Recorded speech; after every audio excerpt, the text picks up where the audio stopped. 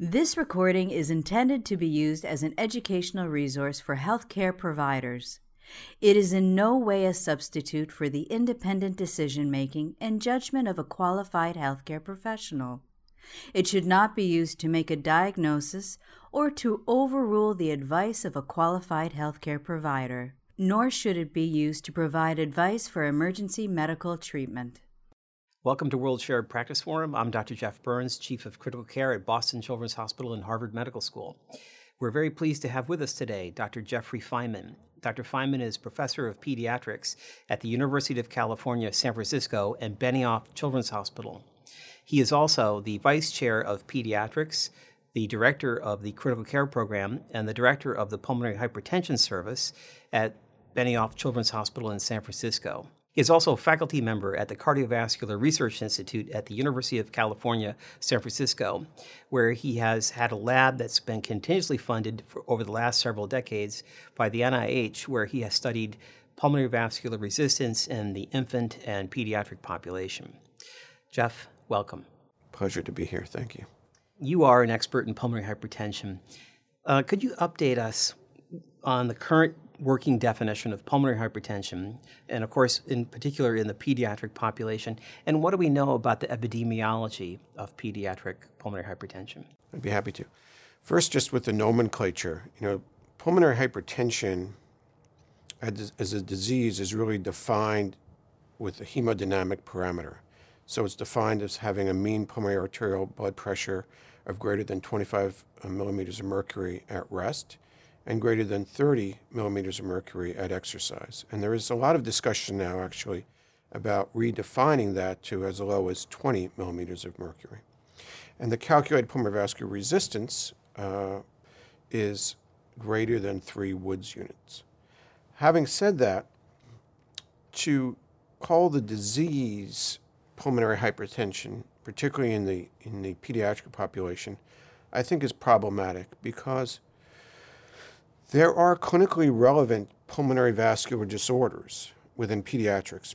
And single ventricle physiology, for example, is one example, where you may not reach that pulmonary hypertension criteria, yet you have clinically relevant pulmonary vascular disease. So many of us are starting to think of using the nomenclature instead of pulmonary hypertension, more either pediatric pulmonary hypertensive vascular disease or just pulmonary vascular disease in general. The other part of the problem with talking about pulmonary hypertension is it's a broad spectrum of different diseases that ultimately you end up with elevated pressure and resistance, but a variety of different etiologies and probably a variety of different underlying pathobiologies. If you look at the last updated classification of pulmonary hypertension, it was in 2014 at the World Congress. There's 5 groups. Group 1 is pulmonary arterial hypertension, which is the most common form in adult pulmonary vascular disease. So within pulmonary arterial hypertension, you have the idiopathic pulmonary hypertension, you have the familial forms of pulmonary hypertension, you also have congenital heart disease, which, as you know, is a major part of pediatric pulmonary vascular disease. And you also have drug-induced or toxin-induced, etc. Group 2 is pulmonary hypertension due to left heart disease, which is very much more common in the adult world. Group 3 is pulmonary hypertension due to lung diseases and or hypoxia. Altitude comes into play there, sleep-disordered breathing, for example. And within pediatrics, you have a lot of your lung hypoplasias, chronic lung disease, interstitial lung disease, developmental lung disorders. And group 4 is more of a hematologic problem, chronic thromboembolic pulmonary hypertension, not nearly as common in pediatrics. And then group 5 is what we call unclear multifactorial mechanisms, variety of hematologic disorders, systemic disorders, metabolic disorders. So clearly there are significant differences in not only the epidemiology, but the pathobiology of pediatric versus adult pulmonary vascular disorders. Obviously, as you can see on this slide, there's a lot more chromosomal and genetic aberrations associated with pediatric pulmonary vascular disease. You really have to think about developmental biology, the developmental disorders associated with the lung parenchyma and lung vasculature, and then pathological insults on a growing premature lung and vasculature. And then maturational issues related to the right and left side of the heart are very important. Obviously, this becomes not just a disease of the pulmonary vasculature, but it becomes a disease of right heart strain and failure. So there's some fundamental pathobiologic differences between adult and pediatric pulmonary vascular disease. And this next slide gets to the differences in epidemiology. This is taken from the Pediatric Pulmonary Hypertension Network Registry, where we've put a database with 1,500 pediatric pulmonary hypertension patients in North America. Here you can see that actually the most common etiology right now of pediatric pulmonary vascular disease is group 3, that associated with lung and hypoxia. And then group 1, pulmonary arterial hypertension, is the second most. And then groups 2, 4, and 5 are very uncommon. That's compared to the adult epidemiology, where group 1 is clearly the most common, followed by group 2, and then group 3. So clear differences in the epidemiology and the pathobiology. Unfortunately, we are stuck with the current adult classification, but I think we need to make modifications as it relates to the pediatric pathobiology. Jeff, thank you for that overview. The definition, as you noted, encompasses so many different etiologies, and yet you've been studying this in the lab at the bench for several decades now. How did you go about thinking about how are you going to isolate this down to a model that you can study? Well, I made a decision long ago to focus on congenital heart disease. I think even though we call it all pulmonary hypertension, I think it's very clear that these are all different diseases. So I focused on congenital heart disease for several reasons. I'm a clinician scientist, and I work in the cardiac ICU. And as you know, perioperative pulmonary hypertension is a major source of morbidity and mortality. And so clinically, I was very interested in trying to understand this disease and help come up with therapies. Also, there's some aspects of the congenital heart disease subpopulation that's rather unique to pulmonary hypertension. The overwhelming majority of patients that present with pulmonary hypertension are presenting with symptoms of right heart failure, so they already have very advanced disease. With congenital heart disease, and we don't really understand when it started, how it started, why it started. With the subpopulation of congenital heart disease, we understand that it's the holes in the heart that create these aberrant mechanical forces on the pulmonary vasculature that lead to the development of pulmonary hypertension. And there's some very, very nice natural history studies showing over time these changes become irreversible. But we also know that if we fix these congenital heart defects in a young age, that the vascular phenotype actually reverses. So there's several rather unique aspects of congenital heart disease. One, we have some sense of what the underlying initial insult is. 2, we have a good sense of the natural history. 3, we know that it's one of the few that if you take away these abnormal mechanical forces, it can completely reverse, where other forms are never completely reversible. And 4, there seems to be a time where it is no longer reversible. So even if you fix the defect, it continues to progress. And so if we can understand those mechanisms, we can really learn a lot about this particular pathobiology and hopefully lead to better therapies. Here's a slide showing what we know about the natural history of pulmonary vascular disease with congenital heart defects. So these are, if the repair is not corrected, we know that those lesions that result in increased pulmonary blood flow, like a ventricular septal defect, that the ones that give you not only a lot of flow to the pulmonary vasculature, but a direct pressure head to the pulmonary vasculature, like a truncus arteriosus, if you don't fix them, 100% of them go on to have irreversible pulmonary vascular disease. And it occurs very early in life, clearly within the first 2 years of life, if not the first year of life. On the other end of the spectrum, the ASD or atrial septal defect, that is a pre-tricuspid defect where there's no direct pressure head to the pulmonary vasculature, but just increased flow. So flow alone, and that, the incidence of developing irreversible pulmonary vascular disease without surgery is only about 10 to 20%. And for that defect, it takes actually decades for you to develop irreversible pulmonary vascular disease. So there's some interesting natural history lessons here that I think we can start to focus on and figure out potential mechanisms of disease. So it seems like the high pressure, high flow lesions are much more susceptible to pulmonary vascular disease versus the flow alone lesions. The other big subcategory of congenital heart disease that can lead to pulmonary vascular disease is those that result in increased pulmonary venous pressure, like left heart failure, very common in the adult or group 2, but mitral stenosis, obstructed veins, coronary atriatum. There we know much less about the natural history of the disease, and that's why on this table it's very variable.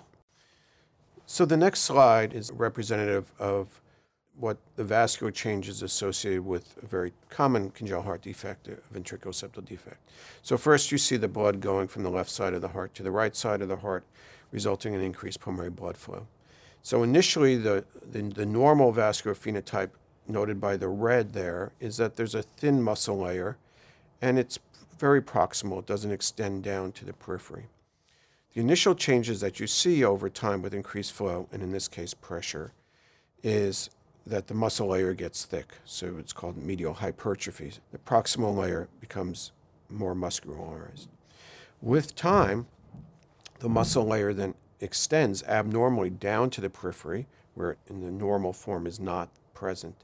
And then ultimately, with irreversible disease, you actually lose your distal arterioles, so-called pruning of the vessels. The anatomic morphology was classically described by Heath and Edwards in 1958, and these were mostly autopsy specimens, and a big subset actually of these patients had unrepaired congenital heart disease.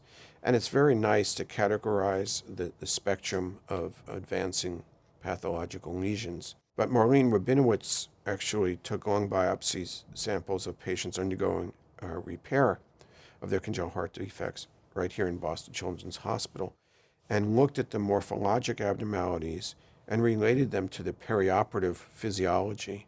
And she characterized them as 3 grades. Grade A, where you have some abnormal extension of the muscle down to the periphery with mild medial hypertrophy. Those patients tend to have altered reactivity of the pulmonary vascular bed postoperatively, but easy to manage, usually normal resistance, and clearly very reversible phenotype once you close the repair. Grade B had some abnormal extension of the muscle, but moderate to severe medial hypertrophy. And then grade C is where you actually started to see the decreased arterial size and number.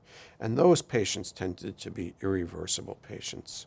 And even if you fix them, they'd go on to have advanced pulmonary vascular disease.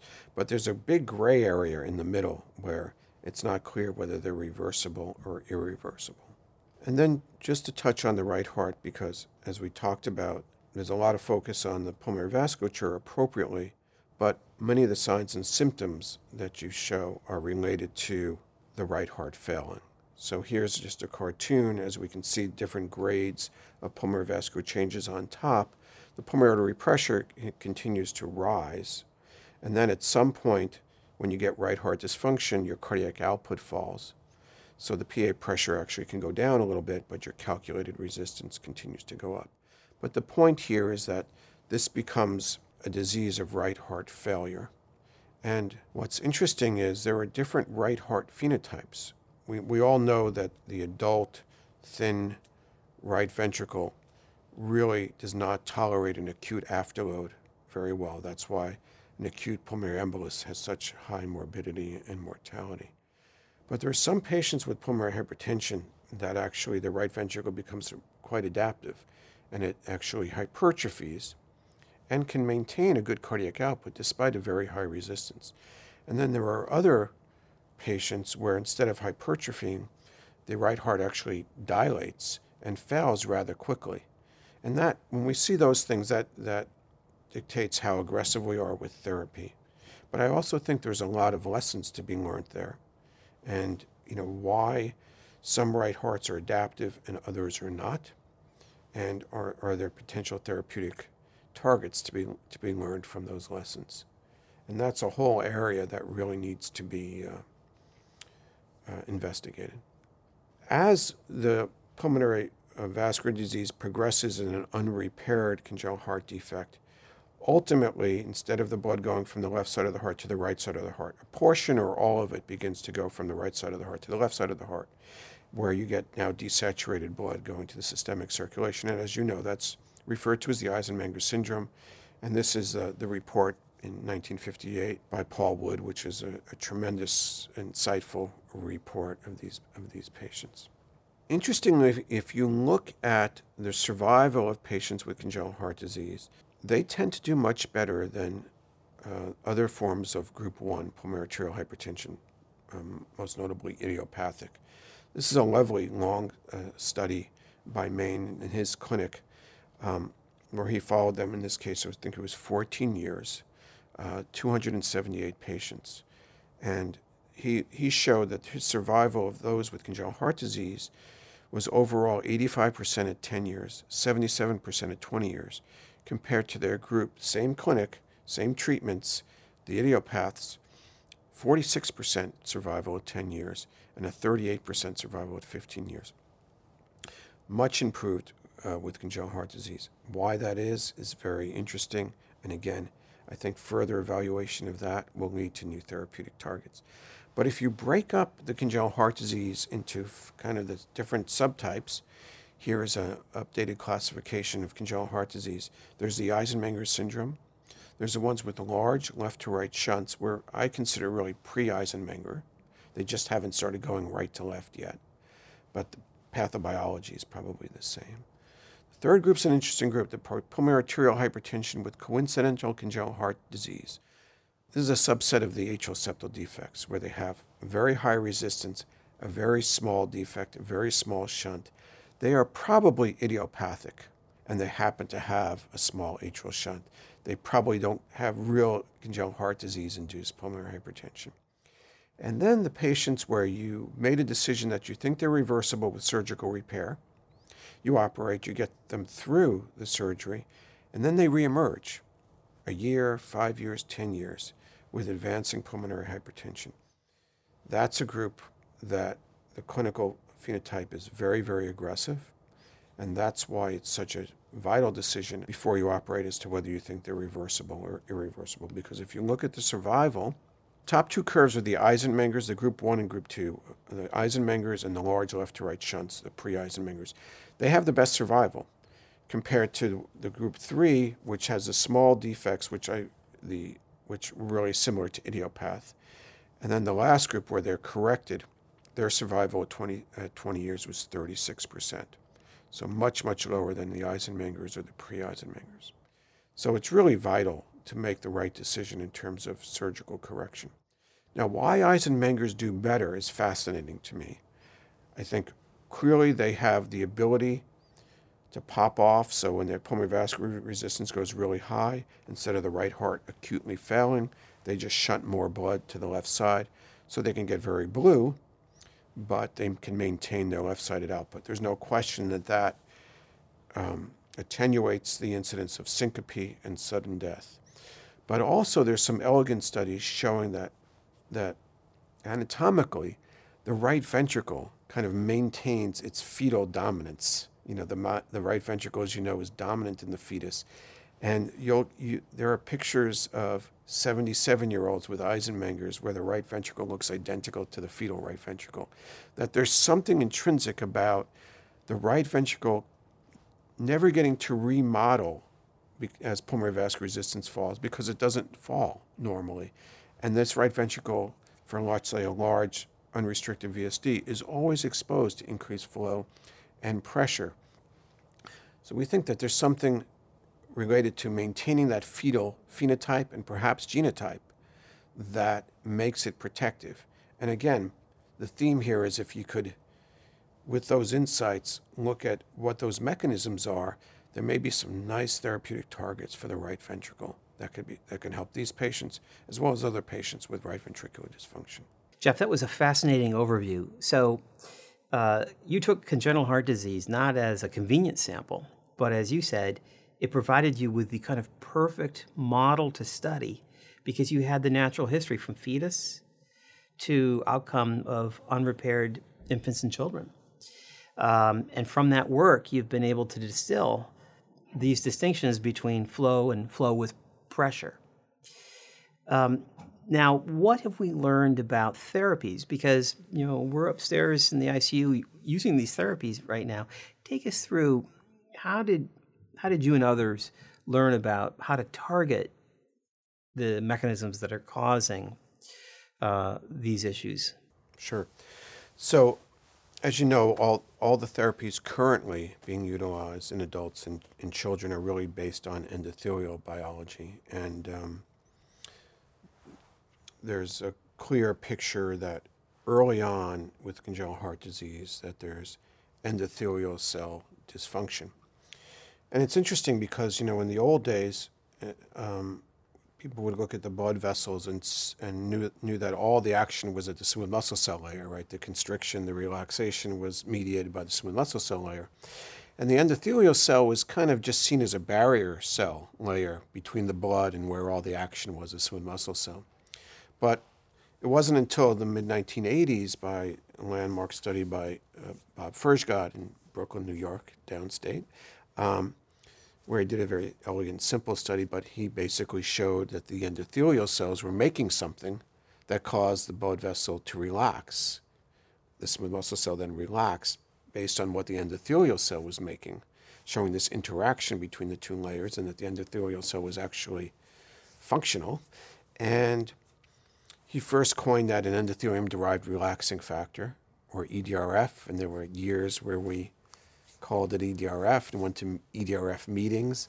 And then, as you know, it was subsequently shown to be nitric oxide.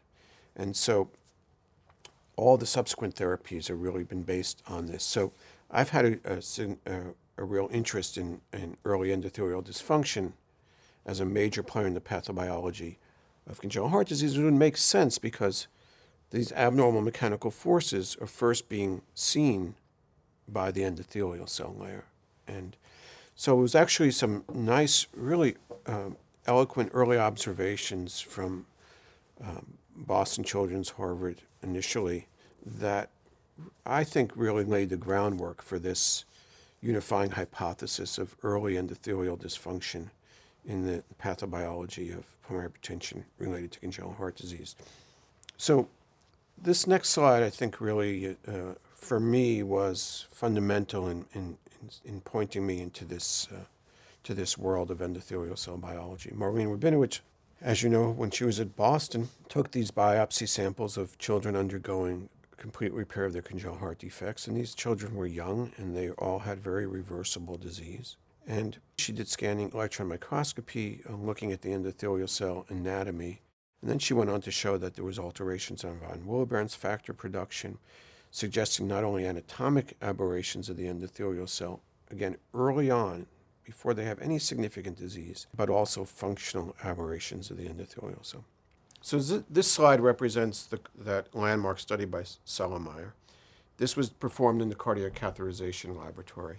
They studied 3 groups of children.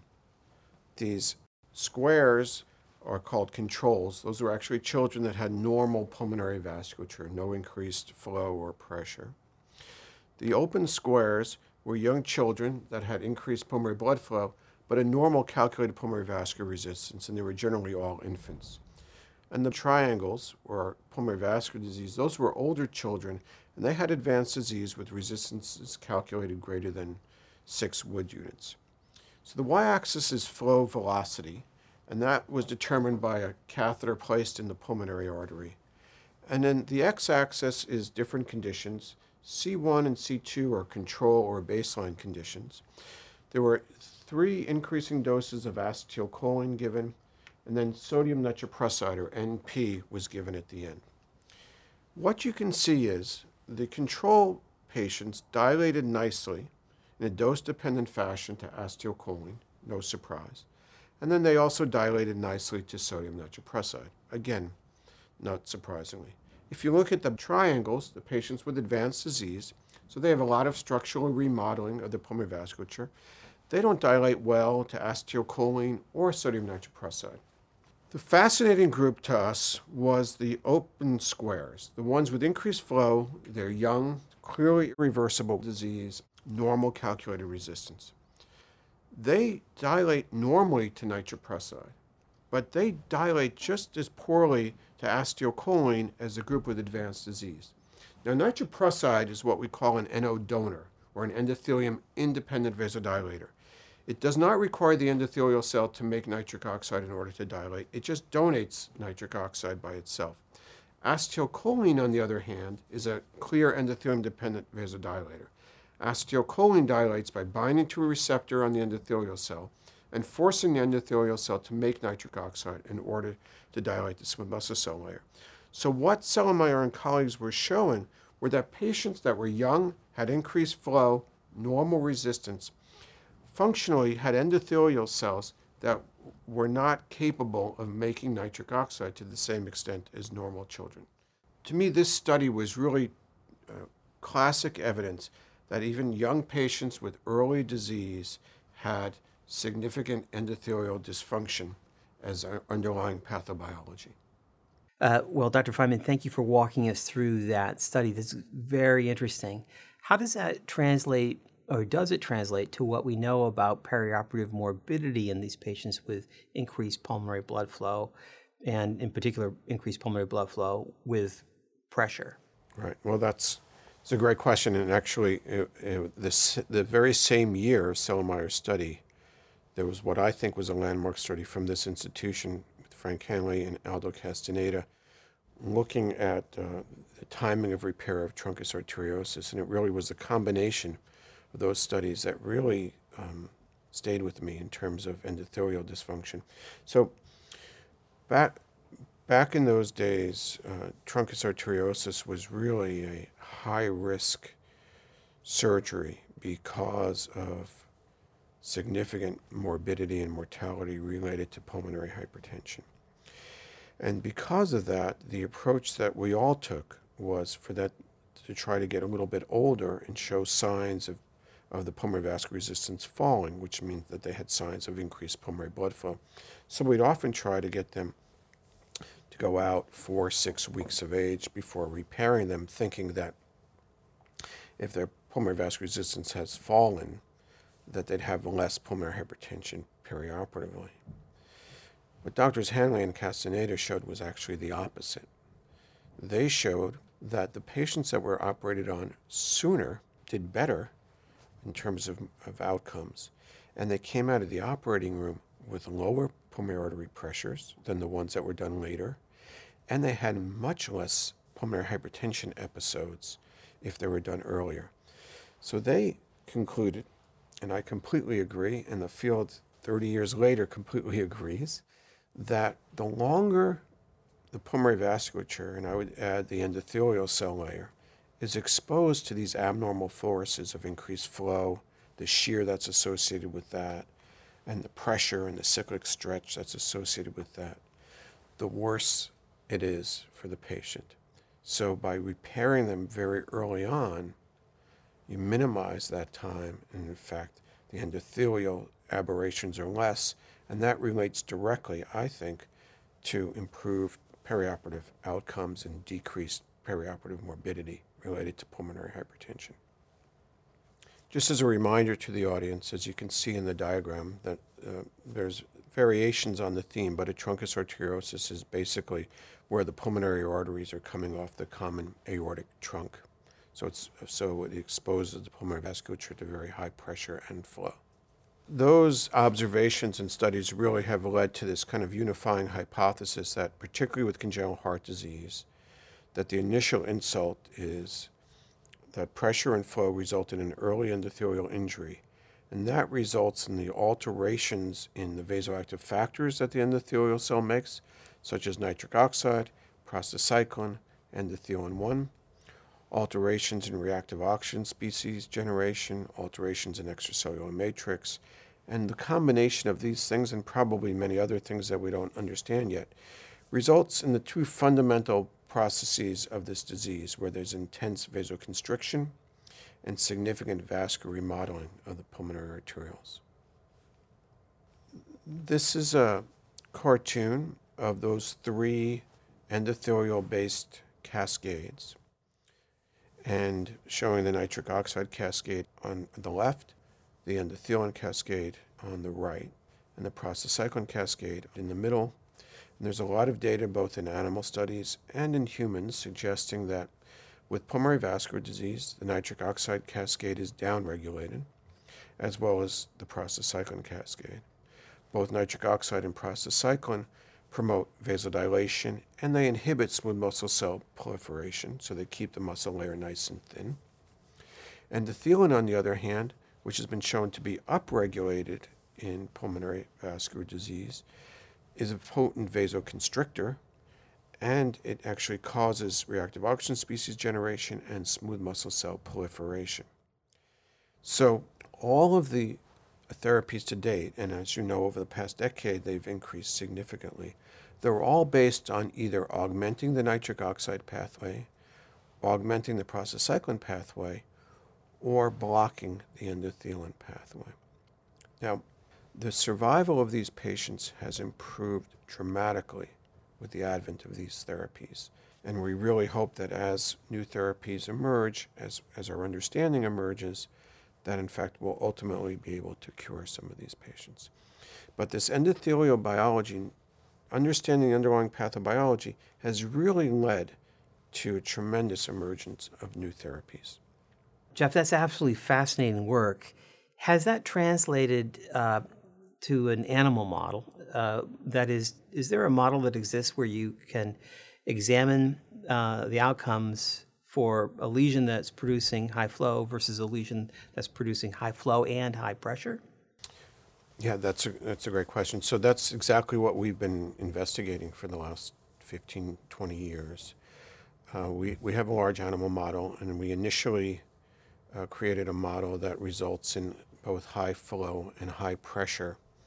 And we showed that these aberrations, these endothelial cell aberrations, occur dramatically, and they occur very, very early on. For example, the endothelin cascade, which again promotes vasoconstriction and smooth muscle cell proliferation, that's upregulated in our animal model within the first week of life. So they're born, pulmonary vasculature starts getting exposed to increased flow and pressure, which is abnormal. And within 4 or 5 days, there's a massive upregulation of the endothelin cascade. The levels are high. The good receptor that mediates nitric oxide is down. And the bad receptor that mediates vasoconstriction within a couple weeks later is markedly elevated. Conversely, on the nitric oxide side of the equation, we show that within the first month of life, that the enzyme that is making nitric oxide, endothelial nitric oxide synthase, that enzyme, which classically gets stimulated by flow or shear, because there's flow, is massively upregulated. But instead of making nitric oxide, the enzyme is what we call uncoupled for a variety of reasons, and it actually makes reactive oxygen species. So that results in decreased what we call bioavailable nitric oxide. And in addition, it's causing oxidative stress, which causes further injury to the vasculature. So that is the work that we've done with a model of high pressure and high flow. So to get to your question of kind of translating the natural history of a flow alone lesion like an atrial septal defect versus a flow and pressure lesion like a truncus arteriosus, we just recently created a flow alone model and compared it to what we're calling the shunt model that I just described. So the flow alone model, what we do is we just ligate the left pulmonary artery. So the right lung now gets twice as much pulmonary blood flow, but without the direct pressure head that's seen with a truncus arteriosus or an aorta pulmonary window. This is a CT angiogram comparing, they're all about a month of age, and the controls are twin age-matched controls. And this is just the anatomy of the three models. The shunt on the right side has very large engorged pulmonary vasculature compared to the control. And the LPA ligation shows a normal, relatively normal right side and no left pulmonary artery. What we've been able to do is culture the cells, and they maintain a phenotype, which is very, very helpful. And this is something called RNA sequencing. And so the control cells, the endothelial control cells, are in the dark blue. The shunted cells are in the light blue, and the flow alone, or the LPA cells, are in the red. And what I hope you can appreciate is kind of this clustering in terms of their genome is that they're very, very different, these three groups of animals. And then this heat map, the things in red are showing an upregulation of genes. The things in green are a downregulation in genes. And I hope you can appreciate the marked differences in the pattern of gene expression between the three models. So next we try to look at kind of the functional differences between the three groups. And so, as you know, classically, patients with pulmonary hypertension have what we call increased vascular reactivity. There could be a stimulus like hypoxia or alpha-adrenergic activation that causes pulmonary vasoconstriction in all of us, but if you have an abnormal pulmonary vasculature, it can be very, very intense. So we challenged these three animal models with either acute alveolar hypoxia or this drug called U46619, which is a thromboxane mimic. And as I think you can appreciate in the dark blue, this is a change in pulmonary artery pressure in response to those insults, that these shunted animals, flow plus pressure, have a marked increase in pulmonary artery pressure in response to them. The control, or the normal lambs in light blue, have a much attenuated response, and the flow alone have somewhat of an intermediate response. So that was in the intact animal. If we take the pulmonary arteries out and hang them in a muscle bath, we can do similar studies with different increasing doses of drugs. And in this case, we study norepinephrine, the same color coding. I think you can appreciate that the shunted animals, pressure and flow, have a marked increase in reactivity to norepinephrine, where the flow alone are very similar to normal animals, much more attenuated response. If you look at the morphology, we talked about smooth muscle cell layer being thick in this classic disease. Well, again, these animals are only 4 weeks old. They're very, very young, yet they have some medial hypertrophy in the pressure and flow mediated group, the shunted group, where the LPA ligation or the flow alone, their blood vessels look normal. And lastly, a couple of things we've been looking at, the ability of the endothelial cells to actually make new blood vessels, or angiogenesis, they're budding. And in fact, the pressure and flow stimulus seems to increase their ability to do that, as opposed to the flow alone, which seems to be intermediate compared to the normal ones. Now, whether that's adaptive or maladaptive early on is not clear to us. But the other thing that's interesting is their resistance to apoptosis, or natural cell death. The feeling being that an anti-apoptotic or proliferative state is pathologic. I hope you can appreciate in this slide that the shunted animals, this is TNF-induced apoptosis, it's kind of a classic assay. The cells from the shunted animals don't apoptose nearly as much as controls. But again, the flow alone, the LPA ligation, they're somewhat intermediate. So it seems like the stimulus of pressure and flow is very different than flow alone. And then we've just started to look at some of the basic endothelial functional targets that are classically been targeted, endothelin-1 and nitric oxide. And where we're going with this is, let's start with the drugs that we have. And can we learn about different physiologic insults within our patient population? What endothelial biology is perturbed with different insults? And maybe we can start by taking the drugs that we have and targeting the use of them based on the underlying physiology. It's a lot of work to go on to try to get new therapies, but let's just start with the targets we have. So here you can see lung endothelin levels. Again, we've shown previously, and I've spoken about that the shunted animals have marked elevation in endothelin levels. But the flow alone animals, really, it's somewhat maybe intermediate, but not very different than control. And then if you look at the protein levels of the precursor, lung pre-pro ET1, you can see marked elevation of the shunt with pressure and flow, but the flow stimulus does not nearly generate the upregulation in endothelin-1. If you take these cells and then apply them in vitro to mechanical forces, if you stretch them, which is, we think, one of the stimuli associated with pressure, distending and stretching the pulmonary artery, you can see a marked elevation with cyclic stretch of endothelin-1 levels.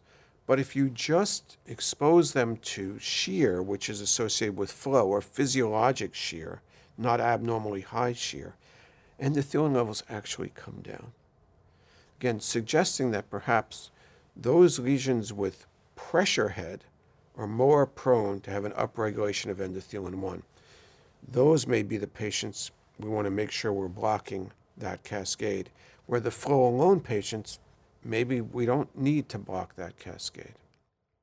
Lastly, with the nitric oxide, we've talked about the enzyme that makes nitric oxide synthase, classically stimulated by flow or shear.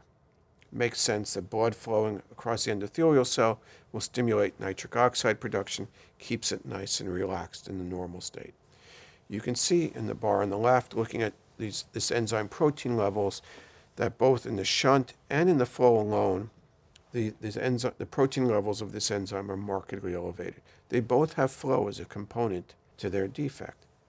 However, if you look at the end product, are they making nitric oxide?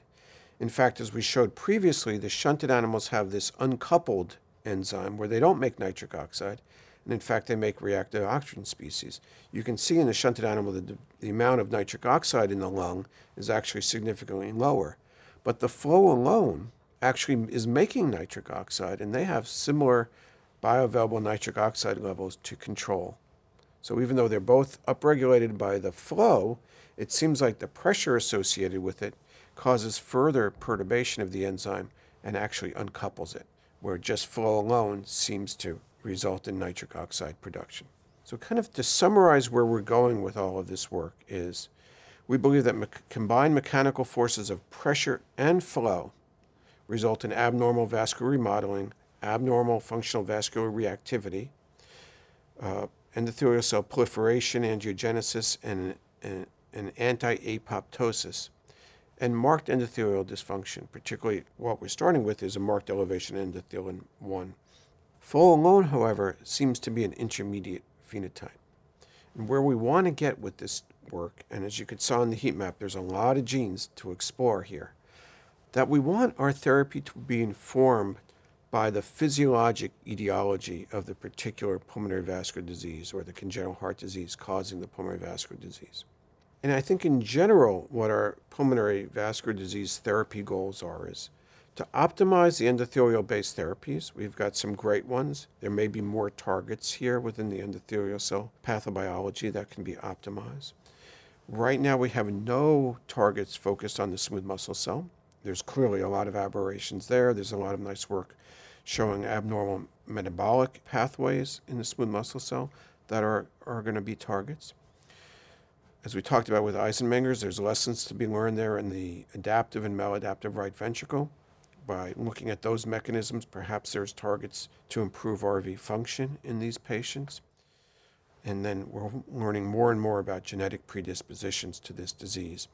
And as we learn more about these genes and then their associated signaling abnormalities, perhaps there's targets there that we can get to. And as you know, Dr. Burns, currently our therapy is rather crude. We have 3 types of drugs. Again, augmenting nitric oxide, augmenting prostacyclin, and blocking endothelin. If we have mild disease, we give one of these drugs. If we have moderate disease, we give two of these drugs. And if they have really bad disease, we give all three types of these drugs. It's not based on any underlying mechanism or pathobiology. We must get to a place within congenital heart disease, but within the field overall, where the therapies must be informed by understanding the underlying pathobiology as opposed to how bad the disease is.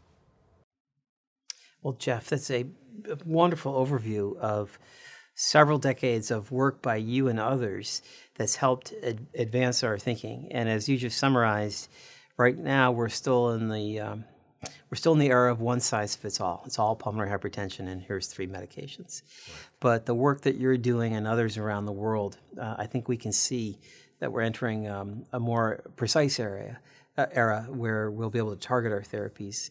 So on behalf of colleagues around the world, thank you very much for being with us today and for all the work you've been doing. Thank you for having me, and thank you for all the work that you do. Really appreciate it. This recording is a production of Open Pediatrics, a free and open access resource for pediatric clinicians worldwide. For more pediatric care materials or to join our global community, please visit our website at openpediatrics.org.